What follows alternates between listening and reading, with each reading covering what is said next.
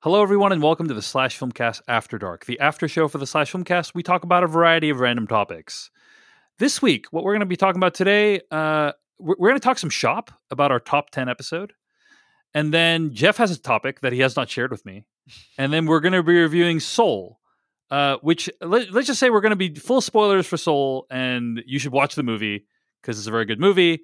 But we'll be talking about Soul as though you've already seen it. So, all right, so that's what's in store for us today on the Slash Filmcast After Dark. If you want to support the Slash Filmcast After Dark, you can go to patreon.com/filmpodcast. Starting in 2021, that'll be the only way to get After Darks. We are going to do one more episode with After Darks that's going to be released for free to everyone. And then after that, it's going to be After Darks for patrons only.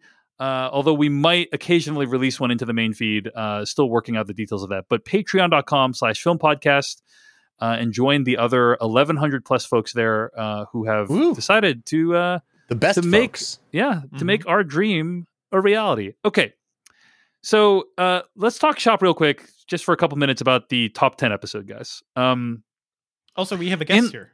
Yeah, right now. No, that's right. Hi. Sorry. Huai Chen Bui is still here.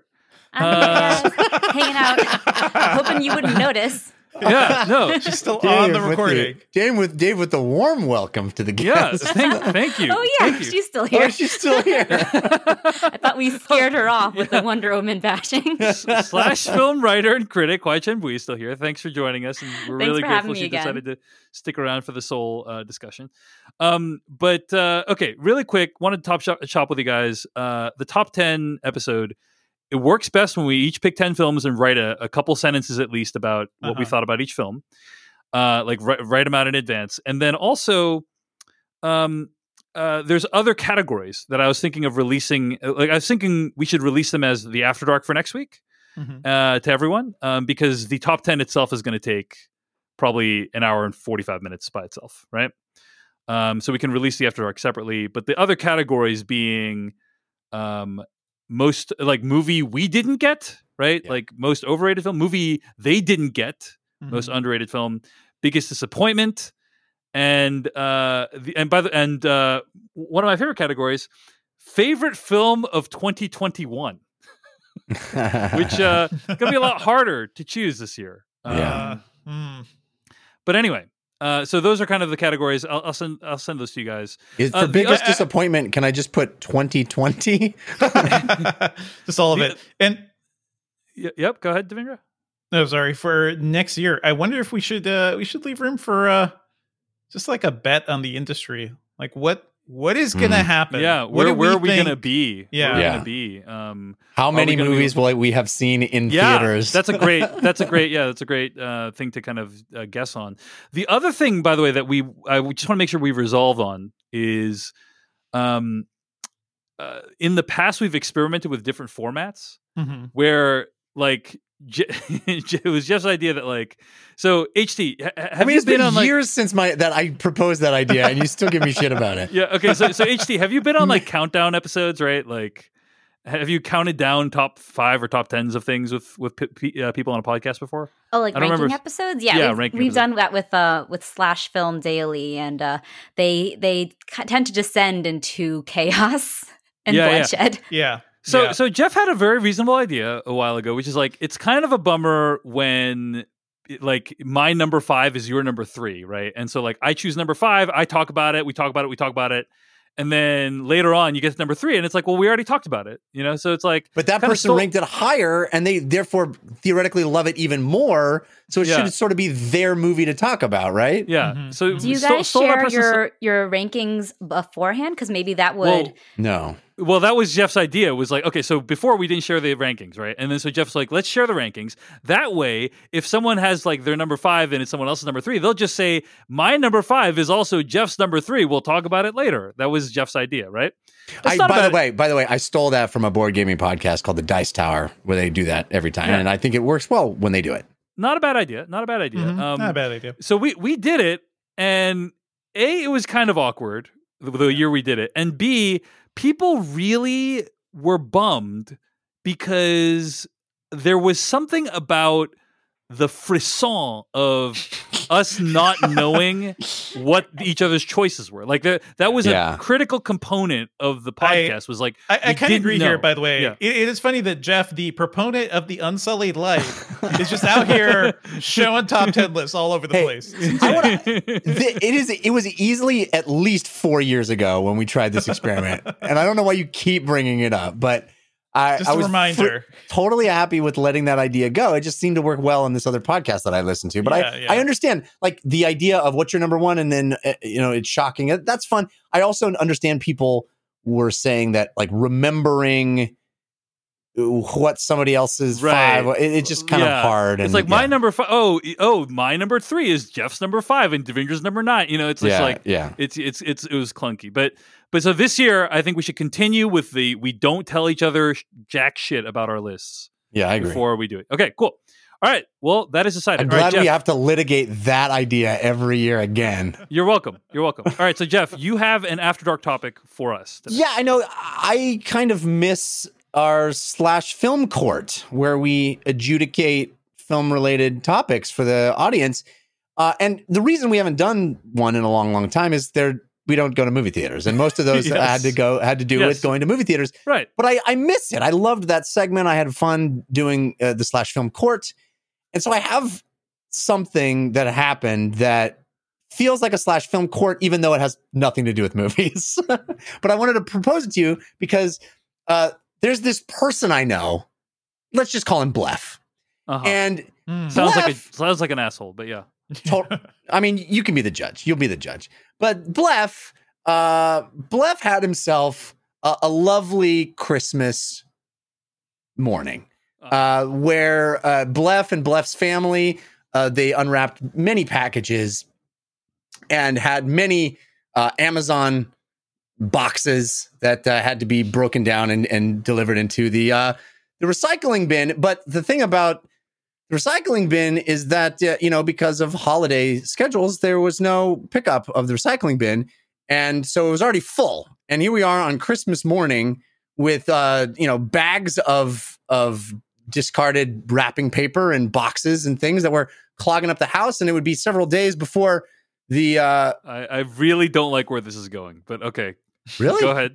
Yeah, I think I know where this is going, but go ahead. Okay, yeah. So Blef, see, he lives on the street with other people, and there are other recycling bins that are not full. His neighbor's recycling bins. And so Blef goes, no harm, no foul. These are already on the street. I'll just put it's not soiled food. It's not stinky diapers. It's just recycling, wrapping paper, and so boxes. So Blef went and asked his neighbor for permission before using their property, right? No. It's not their property. It's the city's property. I have a question before this anecdote continues. Is Blef the evil counterpart, or is he just another counterpart? He's just this guy I know. Okay. Just a fella I know. Yeah. The thing about Blef's wife is Blef's wife had an issue with this. Blef's wife said that you don't do that. And not me. I will let you guys decide. But Blef feels like this is a victimless crime, if it's a crime at all. Not even a crime to Blef. The idea of the neighbor has put the recycling bin on the street, meaning they're done adding to the recycling bin, and their recycling bin is half empty. So Blef's little bags of harmless wrapping paper can just easily go into the neighbor on the street. It's on the street. It's out on the curb on the street. So my question to you is, what do you think? Do you think Blef is justified in this? Is this an okay thing to do? How much did Blef fill up? I mean, the rest of the bin. Just one bin or like multiple bins? There's just one recycling bin. You get one bin. Okay. Yeah. Okay. Hey, let's start with HT. HT, do you want to weigh in on Blef's crimes or lack thereof? Well, I think Blef had the right idea in mind, but he should have gone through the proper channels. Really? You as a neighbor would want to get the knock on the door saying, "Hey, can I put some of my wrapping paper in your like that would make you feel good as a neighbor?" Sure, I'd be helping out a neighbor. What if I'm planning on using that space for something that you don't know about? What if all of a sudden I have all these other boxes and I go out to my yard and I think, oh man, my recycling's half empty. Have you ever gone to your trash can or recycling, opened it up, and seen someone else's shit in there? It feels like a violation. You mean literal shit? No, that would be like bad. Yeah, that would certainly literal be bad. And figurative. It feels like a violation. Why? It feels like a violation.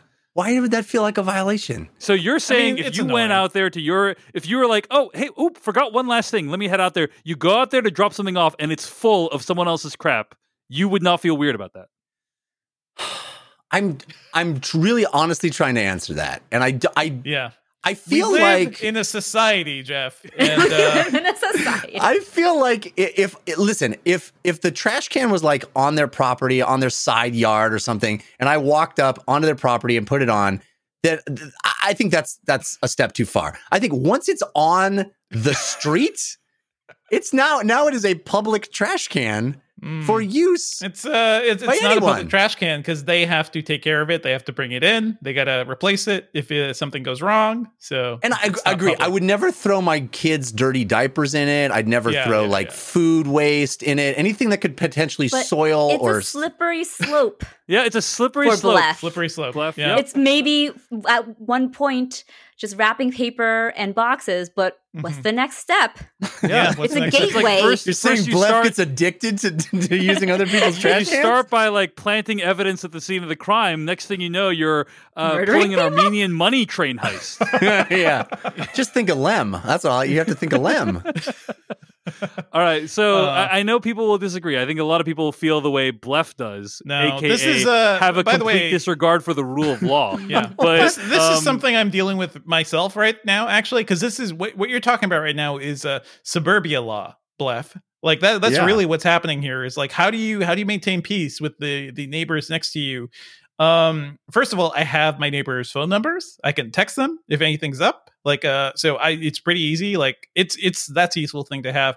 But my neighbors are just getting some work done in their house, and they got this big old, those big remodeling trash bins. Those giant dumpsters on their driveway, and they're like, hey, if you want to dump anything, feel free, just throw it in. And we're like, okay, and that was super helpful because they gave us permission to do that, and we were able to clear out a lot of stuff from our backyard from our garage, from the move and everything. What I've learned is that a lot of suburban life is just living with trash, right? It's just stuff that cannot fit in. You can't fit into your one allocated little recycling bin. You must protect it, and you got to fill it up as much as you can because otherwise that trash has to overflow till next week's recycling bin, and then you always have too much. There's always too much. So I think what you're trying to say is you ruined this person's Christmas. You ruined it. So absolutely. And by you, I mean Bleph, of course. I don't want to beat a dead horse here, but I do think that the idea of like knocking on the door and then opening it and being like, hey, do you mind if I put this bag of wrapping paper in your trash can? Them going, sure, is one thing. But if they go, no, you can't do that. Then what's that situation? Maybe you're a considerate human being and accede to their wishes. Yeah. Now I hate them. Like what possible reason would you have to deny me? Hey, maybe Bleph, I was planning on using that. Maybe you have no idea what my inner life is, Bleph. I'm planning. You have no idea my recycling bin, garbage space.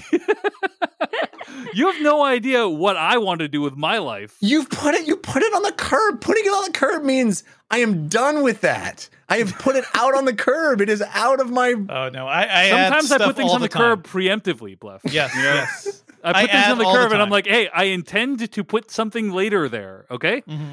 Anyway, speaking of things going into vessels they don't belong, let's talk about Pixar's Soul. That is a good transition. Nice wow, good segue.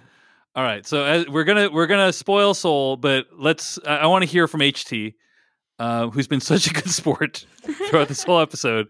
She did not expect this, not at all. So I can't say I quite relate to suburban troubles that much, but I empathize. What did you think of Soul? Oh, Soul is great. It's definitely the most ambitious, most interesting, most exciting movie that Pixar has released. But it's also one that the latest one of Pixar's releases that I was like, it feels like the people at Pixar are going through something right now. Yeah. They're always going through something. Always. Yeah, there's so much dealing with the existential in this movie. And Pete Docter revisits some of those ideas that he explored, for example, in Inside Out with Soul, but in a way that still feels fresh and interesting. My only complaint is that like there's so many ideas in this movie. It's like bursting to the seams with ideas. So it feels like, so in that way, very unpredictable and exciting to watch. But some point I was wondering what its central sort of question was, what its central idea was. And I did I was really moved by like what it explored about the idea of everyone having a spark, something that inspires them to live, and that inspiration for life coming from some new soul was really exciting. But there's so many twists and turns in how it explores that, because it is like 4 movies in one. There's the afterlife movie that feels very reminiscent of Coco. There's the beginning of the film that is so musical and lyrical that feels very much like a riff on Fantasia, especially the rhythm and blues one segment from Fantasia 2000. And then like there's the body swap film that is the majority of the movie that becomes really intense and high stakes in a way that made me very anxious. Especially, it felt it's very literally life or Uncut death. Gems in a way. Yeah. And I was like, wow! Suddenly, Pixar has become it's a movie that transitioned to so many things, which I liked, but at the same time was just like so taken aback by. And I have to say, I do not love body swap movies, and I especially want to point to the fact that this is a film that kind of plays into the practice of putting people of color, like minority characters, in these body swap roles. And it's something that has been done so many times that it's become almost a tired trope. Yeah. And it's been criticized for taking these minority characters who already have very little screen time as it is, and sort of putting them on the back burner for some fun animal hijinks. I do think that Soul manages to not fall into some of the traps that trope has been known for, but I just have a personal dislike for those. So that part I didn't quite enjoy, but I really liked the ideas that it was playing with and the really abstract parts that it plays with as well in such a fun and weird way. So I really liked Soul. It was such an I can't say unexpected because Pixar always delivers, but it's one that goes beyond just the easy emotional hit points that Pixar can do in their sleep. Yeah, emotional hit points. Love it. Devindra Hardawar, did this movie hit your emotional hit points? It certainly did. Critical hit, I'd say. I don't know. It's death blow, fatality. Death blow. Yeah. This movie hit me certainly in a lot of ways, and I love it when Pixar goes deep, and it's something they've always been known for. But Pete Docter, especially, right? He will find some way to just break your heart. And in Up, he did it in the first 5 minutes, 10 minutes. Like he just did it immediately. Inside Out kind of felt like that too, as an exploration of like anxiety and depression. This movie, like basically, this is him saying, "This is my life philosophy," right? It's like I've figured out the meaning of life, and I've created a movie to kind of represent it, and it is something that I fully kind of gel with. This movie kind of has a lot to say about the value of your life and how you value yourself and what you do, and maybe you shouldn't be defined by the achievements you're aiming for, or your hobbies, or your job. Like there's a lot more to define you, and this movie kind of goes deep on that. So I love all that about it. It certainly hit me at the end. Like this is a movie I'll be thinking about probably for a while. And when we say like Pixar movies come from them just going through things, like, yeah, as I'm approaching, older age too, like it is a thing I'm thinking about, like the value of my life. Am I where I wanted to be at this point? There's a lot of things to think about there. To what you were saying, HT, I think this movie is also at the same time kind of this is Pixar's Get Out. You know, this movie traps a black character in a cat and has Tina Fey of all people. That was the real slap in the face. That was the real slap in the face. Yeah, because if that was Tina Fey. But, we've talked about this before. I've always been iffy with the way Tina Fey deals with race. I had to stop watching Kimmy Schmidt. Kimmy Schmidt. I had to stop watching that show because there was a point in that show where they just like had Titus, I think, dress up in geisha costuming and just say to the audience, I can take whatever I want and appropriate whatever I want. It is insane to me that kind of she ends up in this place where she is get outing Jamie Foxx's character and also kind of doing the Dances with Wolves thing where she's living his life better than he can. Yes. You know? Yeah, that kind of got to me. It's is that not appropriation? Yeah. Well, yeah. It's a lot of things. It's also at the same time kind of a you could almost say magical... it's Avatar-esque. Yeah. You know? It's very Avatar-esque. It's funny because a lot of these problems just wouldn't exist if it wasn't Tina Fey, if it wasn't a white person in the role. It is one of the most baffling decisions. Cast somebody else. Sorry, Devendra. Yeah. Sorry. Go for it. I'm just agreeing with you so hard. It is astounding. Yeah. But all that said, when I was watching this movie, my law professor in college used to have a phrase he would say. He would say, like, are you getting a blank tingle? Like, which is like, does this remind you of this thing? And there is a scene in this movie where they arrive at the place of lost, the zone, as it were. It's like you can see everyone who's in the zone here. But if they're in the zone too much, they become lost souls. And at that moment, I got a Jeff tingle. I don't know why. Got a Jeff Kanata tingle. And I texted Jeff separately. Like, Jeff, I really feel like this is going to resonate with you.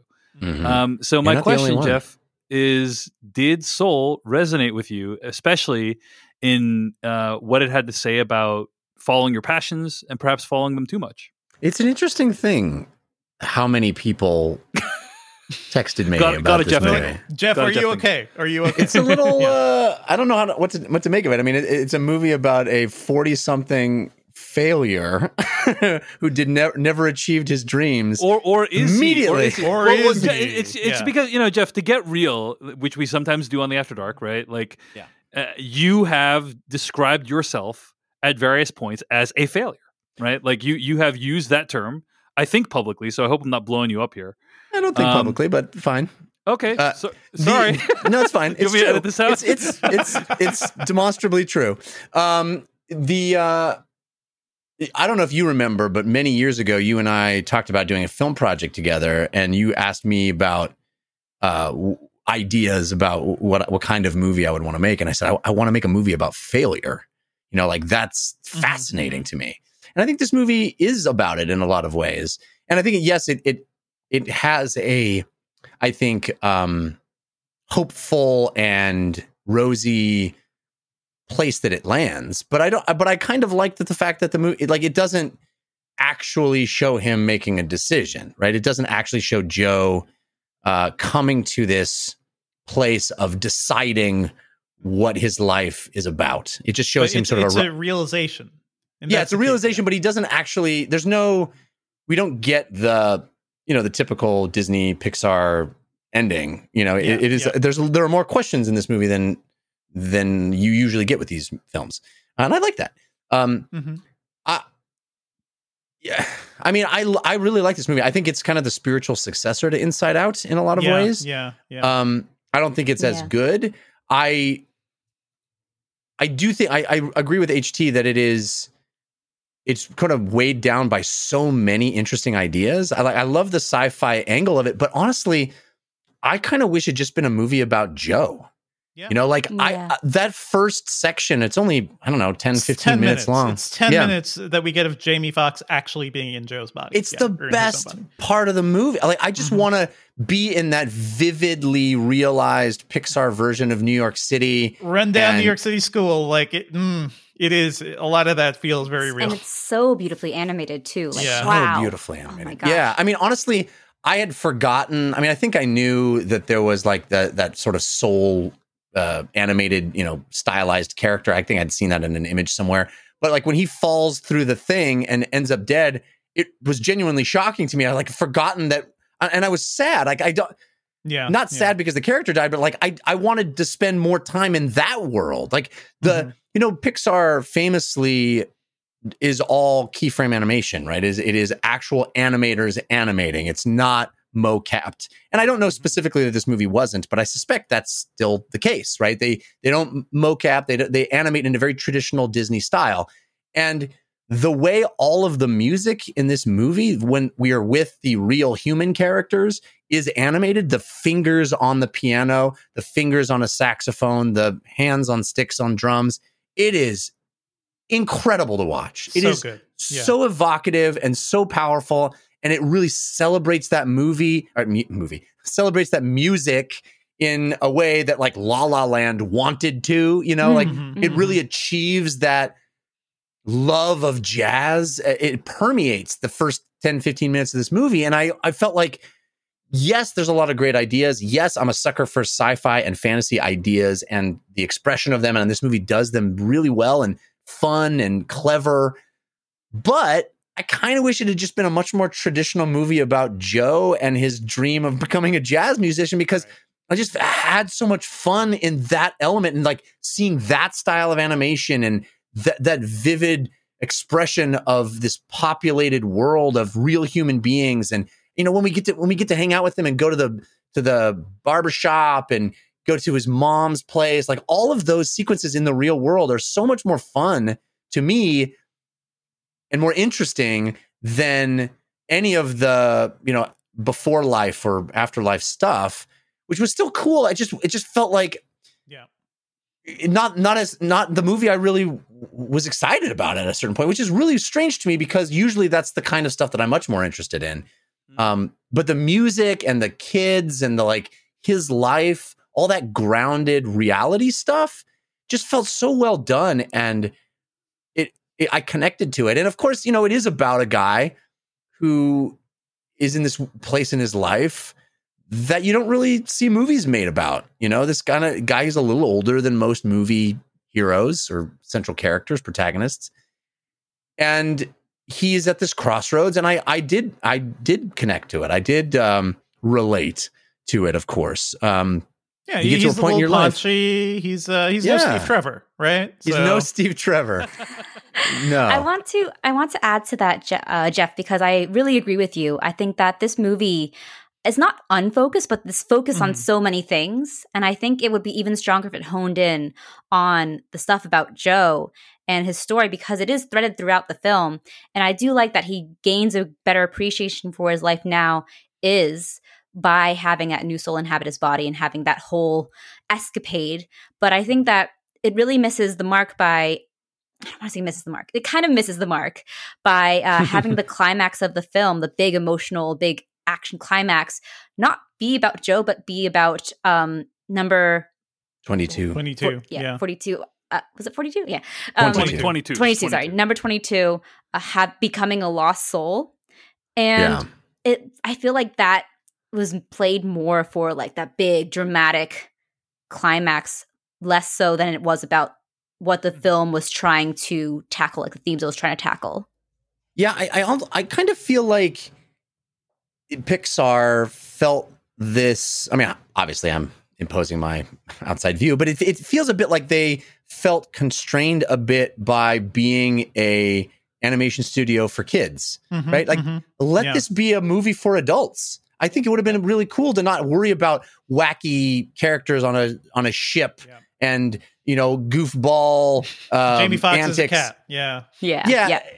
Like that. All that stuff. And I say that, and I think it all works in the movie. Like it's not bad. It's just I feel like there's another movie sort of covered up by that stuff that is this much more adult, interesting take on midlife crisis and art and what it means to be an artist and the love of music and all of that stuff that could have been a really mature film, even in the Pixar animation style, and would have worked really well. I think it would have been beautiful, but I kind of feel like it feels the need to have big action moments and these wacky characters and all these great ideas, which are all good. It just it makes me a little sad for the movie that it could have been. Yeah. Mm-hmm. Well, you know what? I think as a counterpoint, I feel like this movie still feels kind of tight.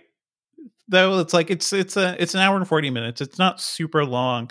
I like the visualization of the I don't know what they're calling it, the afterlife or the pre-life stuff, but the stairway into the beyond and just like infinite blackness around them is a really gorgeous rendering of what what the great I found it to be terrifying, by the way. It is terrifying. When they get to the light, they just like blink out of existence. Yeah, it's like it is like it's the opposite of a black hole, right? And you are just walking up to it, and the way it looked on my TV too. By the way, like great.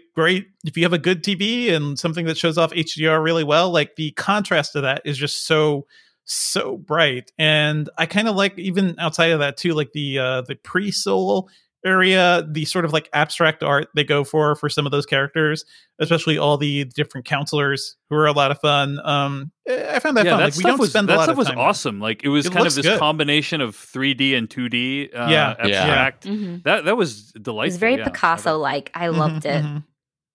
But so Jeff, it sounds like I guess the movie didn't resonate with you in the way that maybe me and many of your friends thought it might. No, it did. I mean, it did. It did. I just. I mean, it wasn't as certainly. I think Inside Out is a much more powerful movie to me, on that level. And I also feel like I don't even want to say this, but it's a bit pat at the end. Like yes, it's about all those moments. Yes, that's what life is about. But also, he did achieve his dreams. Right? He did do the thing he'd always wanted. Sure. And I kind of don't buy the fact that he would walk out of that thing and say, okay, what's next? And she says, we do it all again tomorrow. And he goes, oh, I honestly feel like that's the best thing that you could say to that guy is we get to do it all again tomorrow. Sure. But I think that's the crux of it, right? Is that instance where he is like, I think normally, in any normal movie, anybody would be like, yeah, I'm game. Let's do this forever and ever and ever. This is what I've always wanted. And I've had this happen to me where I get something that I've always really wanted, either professionally or otherwise. And you get it and you're like, oh, well, that's nice, I guess. It feels nice. Yeah. It feels nice to actually have achieved this. But that sense of like unfulfilled fulfillment is a very peculiar thing. And I think this movie captures that. I think that is a real thing. It's just hard to convey. Yeah. I had an acting teacher who used to call it divine dissatisfaction. Yes. And I love that. Uh-huh. Yeah. And it is something that I think about a lot. I mean, that is the drive that keeps us going, right? Is that, yes, I have this, but I want more. I mean, I'm talking about Wonder Woman 1984 a bit now, but I don't think the I want more is always bad, right? It's not a sure. It's not I don't know. I think that there's a different thing between realizing that life is special and the moments between the big touchdown dances are special and never having the touchdown dance, right? Mm-hmm. Like it's a different thing in a movie to like say the character gets the touchdown. They scored. They did the thing they've always wanted to do. And they also realize that the world is special in other ways, or they never achieved the thing they wanted to do. Right? That to me is, I think, a bolder narrative. And yeah, if he had never if he didn't actually get to play at the end, I think that probably would have been a stronger movie too, where he just had to deal with the fact that, okay, maybe I'll never achieve this thing, but that's okay because I am contributing to the world in other ways. Sure. Right. It's interesting. Okay. So the thing that I was reminded of when I watched this movie was this interview that Raphael Bob Waksberg gave to The Verge in 2015. Raphael Bob Waksberg is the creator of Before Times in so many ways. Yeah. The question was asked of Raphael Bob. He's the creator of BoJack Horseman, and he said the question is asked to him. Ultimately, it seems like the overall message of this season of the show is life is about hard work. There are no lessons, no happy endings to be had necessarily. To which Raphael Bob Waksberg responds, "I don't believe in endings. I think you can fall in love and get married and you can have a wonderful wedding, but then you still have to wake up the next morning and you're still you. Like, you can have the worst day of your life, but then the next day won't be the worst day of your life. And I think it works in a positive and a negative, that all these things that happen are moments in time. And that because of the narrative we've experienced, we've kind of internalized this idea that we're working towards some great ending. And that if we put all our ducks in a row, we'll be rewarded and everything will finally make sense. But the answer is that everything doesn't make sense, at least as far as I found, end quote. And it's beautiful. Yeah, I like that. The idea that, like, basically you can achieve the greatest thing you've ever wanted to achieve, and you're still the same person after that, you know? And that's something that I thought the movie brought out really well. To me, there's some interesting decisions the movie makes. One of them is that it depicts, like, this idea of the zone, and it's just like, we've all been in the zone, you know, like, and it's so amazing that the movie kind of grapples with that idea. Like, when you're doing something that you love, time doesn't seem to be passing as normally. You're just really just like creating in a way that just is extremely fulfilling and exciting. But the movie says, like, hey, like, if you do that too much, you actually become this monster, you know, and I think that's like an interesting message for the movie to have. It's not like, yeah, get in the zone. Like, that's what you want to do with your life. Follow your passions. You know, the movie's not saying that. It's saying, hey, if you follow your passions too much, you'll become this horrifying creature that is almost impossible to rescue. You'll become a Reddit troll. Oh, right. And I really like that it's advocating for this idea of balance. That and to the point about the ending. And like whether or not he should have gotten what he wanted. I don't know. I disagree with you guys. I think that the idea that he got what he wanted and it wasn't what he thought it would be. It honestly reminded me of Leonard Shelby in Memento. You know, he's like, but the time that I actually kill my wife's killer, it's gonna feel different. And like, that's almost literally a line he says. And then he discovers, spoilers for Memento, it doesn't. And this is kind of a realization that many people need to make. Like, the things that they've been working towards their whole life, when they achieve them, it leaves you as the same person you were before.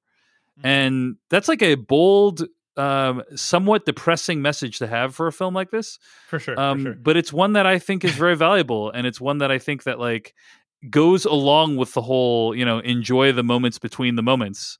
It's also about, like, finding balance in your life. Go ahead, Jeff. I agree with all that. I don't disagree with all that, any of that. But I do think that in the terms that this movie is establishing, his life, because of that moment, is indisputably improved, right? If we are to believe that he is not happy as a teacher, and his mother does not approve of his artistic life because she doesn't see value in it, we see that she goes and appreciates him finally. She sees his talent.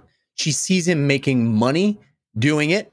And theoretically, he would now not have to be a school teacher because he has a consistent, well-paying gig doing the thing he actually loves instead of the compromise.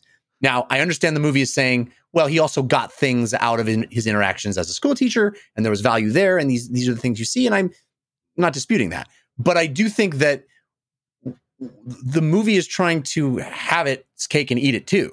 And to me, I feel like it. Yeah, go ahead. Sorry, go ahead. No, you go ahead. Well, I was just gonna say, the thing I was gonna say that the movie doesn't come down on is, like, I don't think you know at the end whether he takes the job you don't. Or not. You purposefully don't. Yeah, and I like that. I said that at the beginning. I like that, but I feel like the movie gives him,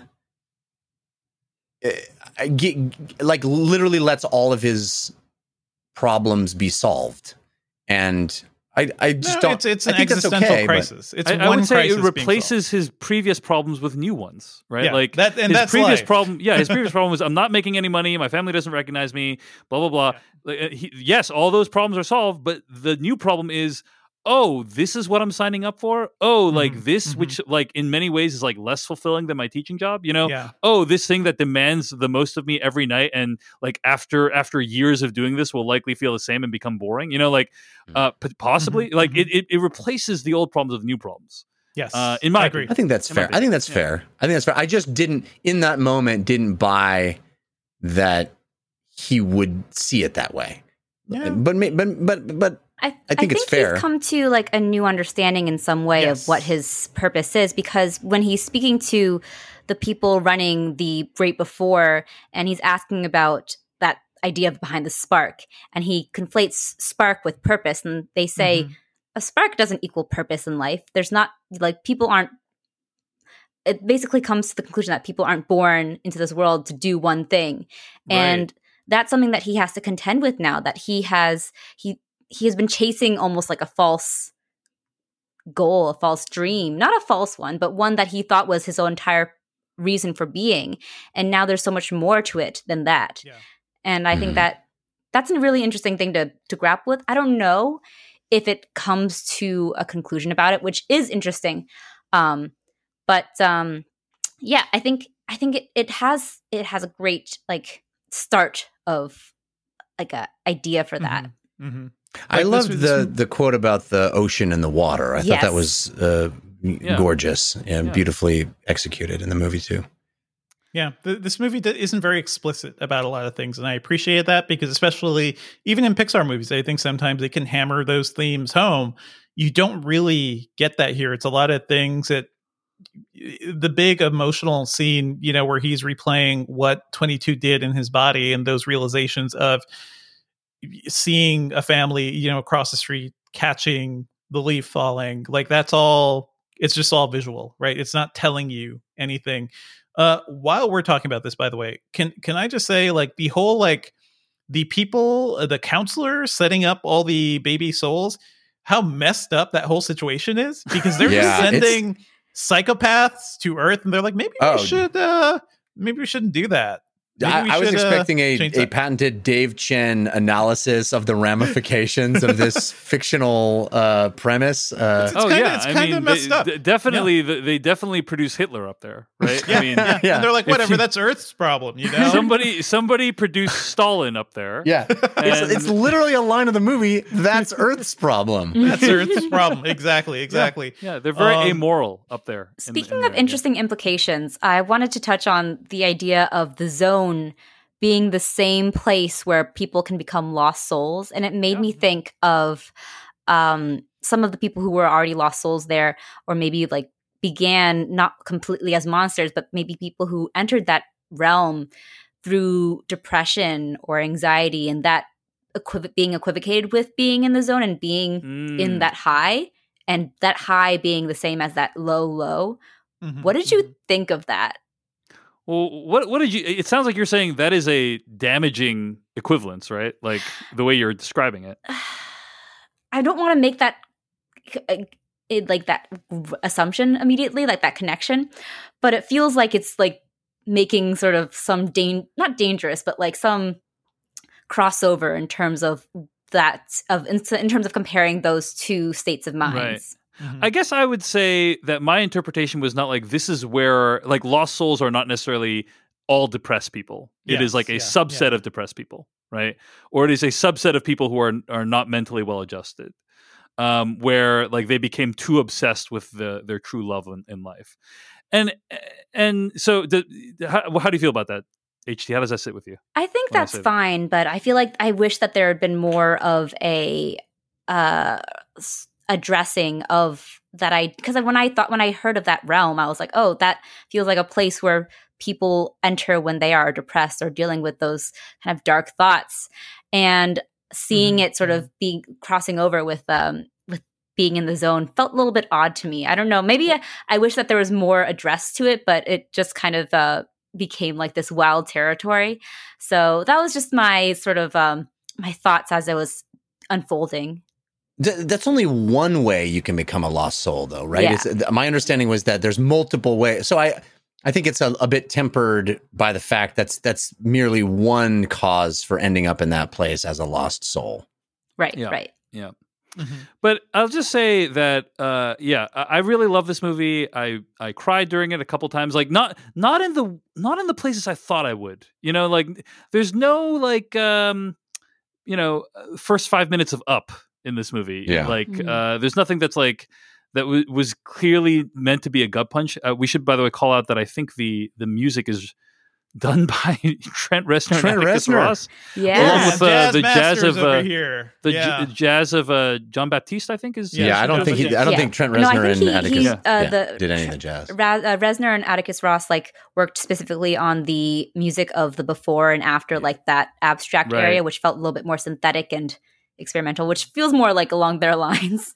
No, it's but the blending of all of it is very beautiful in my opinion. Yeah, the jazz, the way the jazz is expressed in this movie, I just fell in love with that part of it. It's beautiful. So I wanted to call it. I had this moment while watching Coco, right, where you see the kid playing the guitar doing the fingerings, and I'm like, I've played guitar before. I'm like, those fingerings are correct. Mm-hmm. Pixar does more to make sure their characters are accurate than like many films do with live action people, you know? And it's incredible. It's really impressive. So I'm just like, when I'm watching people play instruments, I'm like, I have full confidence that what they're doing is musically accurate. But there's that shot when he first walks in and sees, what's her name? The amazing, and it like she's lit in this incredibly evocative way where you kind of see her silhouette, or not silhouette, but like profile. And then the camera sort of pans down the length of the saxophone as she's playing it. And like all the movements of the valves in each section of the saxophone are authentic, and where her finger, it's just like, it's like music is sex, you know, it's beautiful. It's amazing. It's so good. It's definitely the most sensual that Pixar has ever been. Yeah. So, this movie really resonated with me because it's about a guy who dies or thinks he's gonna die before he achieves what his life's dream is. And as somebody who had a potentially life-threatening incident last week, it really and who, you know, is into some of the creative arts, it really resonated with me and reminded me that there are things more important than your dreams. You know, and that's really what I took away from it, is like, there are things more important than your dreams. And like, even if you achieve your dreams, like there's still things that are more important than them, you know?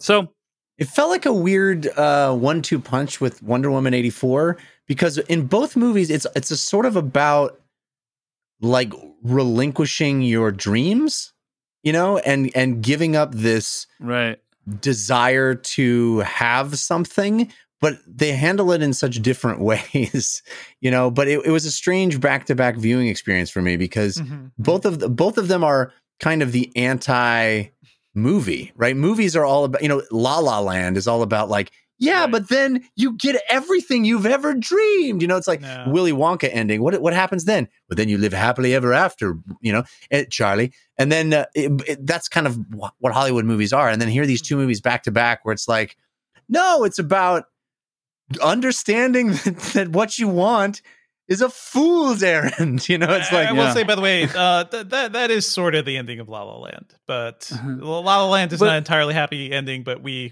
keep talking about that movie. You know, Jeff, you're also reminding me that this weekend I watched a two-hander starring Jamie Foxx and a white actor set in an urban environment that featured in-depth discussions of jazz music, a deceptive visit across town to Jamie Foxx's character's mother, and a couple pivotal scenes set in a nightclub.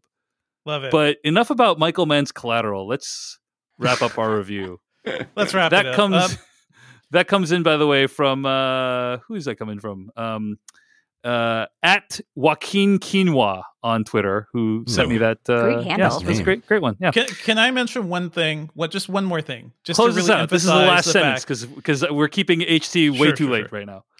I just want to say, like, just pointing out once again that this is Pixar's Get Out. There's a point in this movie where one of the counselors kills a random black man, just kills him, the wrong guy. The guy dies. He is aware of this. He comes back to life. The counselor chides him for his bad food taste, like just really judges what he's eating and lets him go, to let that guy just live his life, having experienced death. Like, it is. And the movie is very clear that he is scarred by that. He's scarred for life. There's a whole It's Pixar movie about this guy's hilarious, existential crisis.